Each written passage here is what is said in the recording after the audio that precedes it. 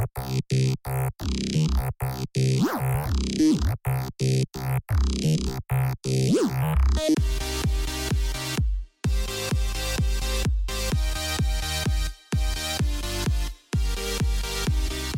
internet outage at CN triggers a massive outage of commuter trains in Toronto. A small librarian unit strike is ended by a judge who pushes them into binding arbitration. Pacey Duma loses his criminal case against the police officer who kicked him in the head. Spain's socialist leader Pedro Sanchez has until the end of November to make a government, and India cracks down on independent media. Good morning. It's Wednesday, October 4th. I'm Nora, and here are your headlines.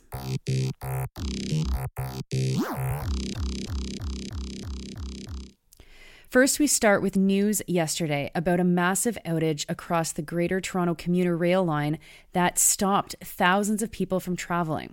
Service was knocked out by a, quote, network-wide system failure affecting all corridors, unquote, reports an unbylined article from CBC News. The failure impacted all of Metrolink's networks, including the Up Express and Via Rail service. Trains held at their stations and everyone was stranded. Buses were brought in and passengers were encouraged to wait until evening to travel. This story was written with files from Reuters and contains surprisingly little information about what the issue was with CN. All that we get is that there was a, quote, internet connectivity issue, unquote, and that it was not likely a cybersecurity problem. Thousands of people stranded. Missed flights, late kid pickups, missed meetings and appointments, all because a private company had an internet issue. And that's all CBC reports? Did they press CN for more information, or did they just stick with CN's statement? The article also doesn't explore the problem with CN controlling so much of the tracks in Southern Ontario and just how dangerous it is for public transit to be at the whim of a private company like CN. It reminds me of the day-long Rogers outbreak, except there, more people were affected and Rogers got more attention. There is one big difference, though. You might struggle to check something online or call someone when the Rogers network goes down, but you can always look for someone who has a phone if you need to use one in an emergency. What's the option when CN strands an entire commuter network in the largest region in Canada? The answer you'll find tomorrow, and it will likely be nothing because no one holds a company as big as CN to account when it matters. Next, 34 library workers in Bradford, Ontario are being forced into binding arbitration. The striking workers have been on strike since July 21. They were trying to bargain their first collective agreement. The workers are members of CUPE Local 905. Management, represented by Library CEO Matthew Corbett, pushed for binding arbitration after just over a month of the workers being on strike. That means that rather than negotiating with the workers, he has applied for a judge to make the final decision on the outstanding contract, and a judge has agreed. What works very much in Corbett's favor is that during this process, the workers will be forced back to work during binding arbitration. Bradford Today's Michael Owen tried to get the Ministry of Labour to say how often it is that a first contract would be sent to binding arbitration or identify the last time this has happened, and the ministry couldn't answer. The main issue that has kept the workers out has been wages. They are asking for a wage increase of $1.35 per hour over 2 years.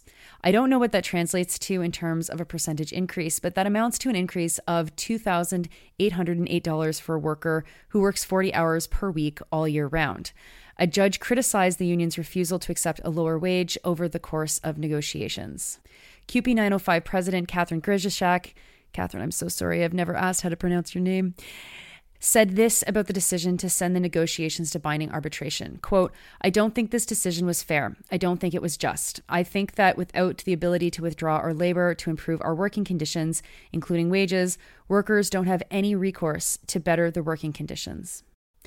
Now to the story of Pacey Duma, a man who was kicked in the head by an Edmonton police officer when he was just 18 years old. Duma is a member of the Little Red River Cree Nation, and the blow gave him a serious brain injury. Duma spent time in the ICU and had to have part of his skull removed to reduce pressure.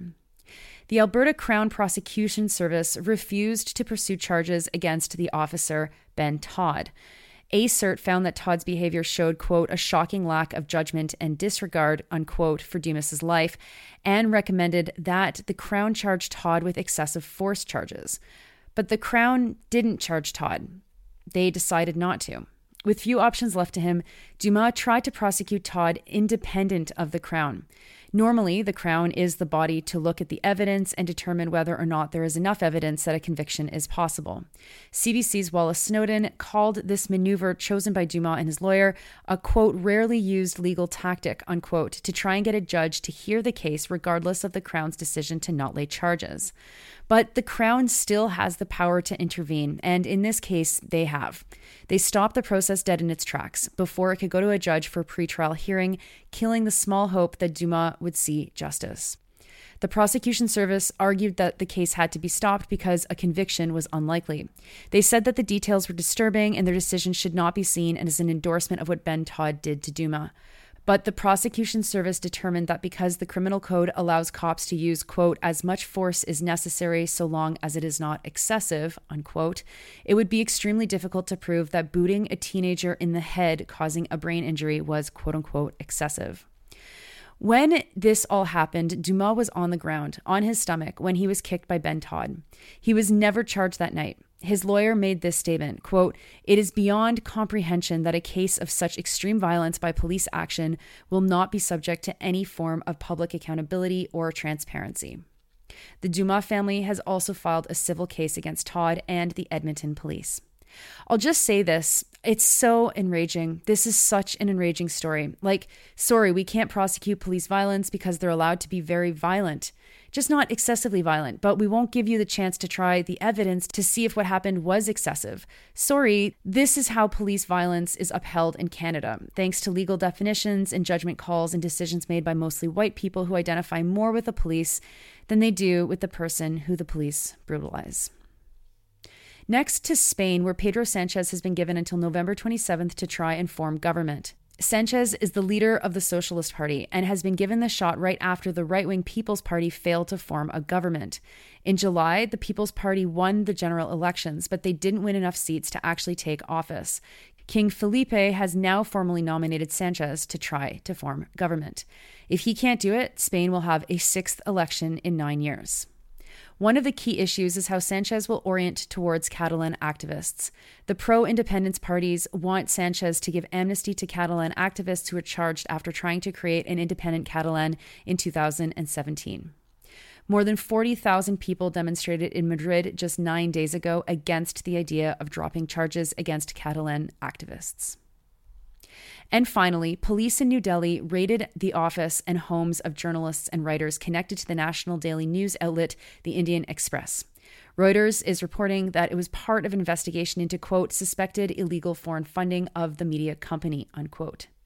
The editor-in-chief of the Indian Express said that the founder and editor-in-chief and a journalist of the news portal called NewsClick were both arrested. Prabir Parakiyesta and Amit Chakravarti were both arrested. Police questioned and searched an additional 46 journalists and seized laptops and cell phones. The charge is that money is being laundered through NewsClick. Back in August, the New York Times named NewsClick as being part of a, quote, global network, unquote, that is getting money from American billionaire Neville Roy Singham to publish Chinese propaganda. NewsClick calls itself independent, critical journalism. They are reader-funded, and they write about progressive movements, reports Reuters. The articles didn't look to me like they were particularly pro-China, though I don't really have an ability to assess that in terms of Indian politics. But the first article at the opinion section is about the relationship between India and Canada, and it's basically just a list of various indicators that show the relationship between the two countries. Like Canada is the fourth largest source of foreign tourists in India. The top export from India to Canada is pharmaceutical products, and Canada's top exports to India are fuels, oils, and waxes. I really suggest you check out this article, actually. It's quite fascinating because it goes through many, many more statistics between the two countries than just those. The coalition of opposition political parties called the India Alliance condemned the raids. Those are your headlines for Wednesday, October 4th. And folks, okay, here's the truth. I'm on the road again today. So I'm recording this the night before polls have just closed in Manitoba. So I cannot tell you who the winner is. I'd hoped that at 4 minutes after polls closing, I would be able to, but I got to go to bed. I can't stay up for this. I got an early morning flight. I'm sure it'll be easy enough for you to find, and here's hoping for a good result. You're listening to this podcast at sandynora.com, on the Real News Network podcast feed, and wherever you get your podcasts. I hope you have a wonderful Wednesday.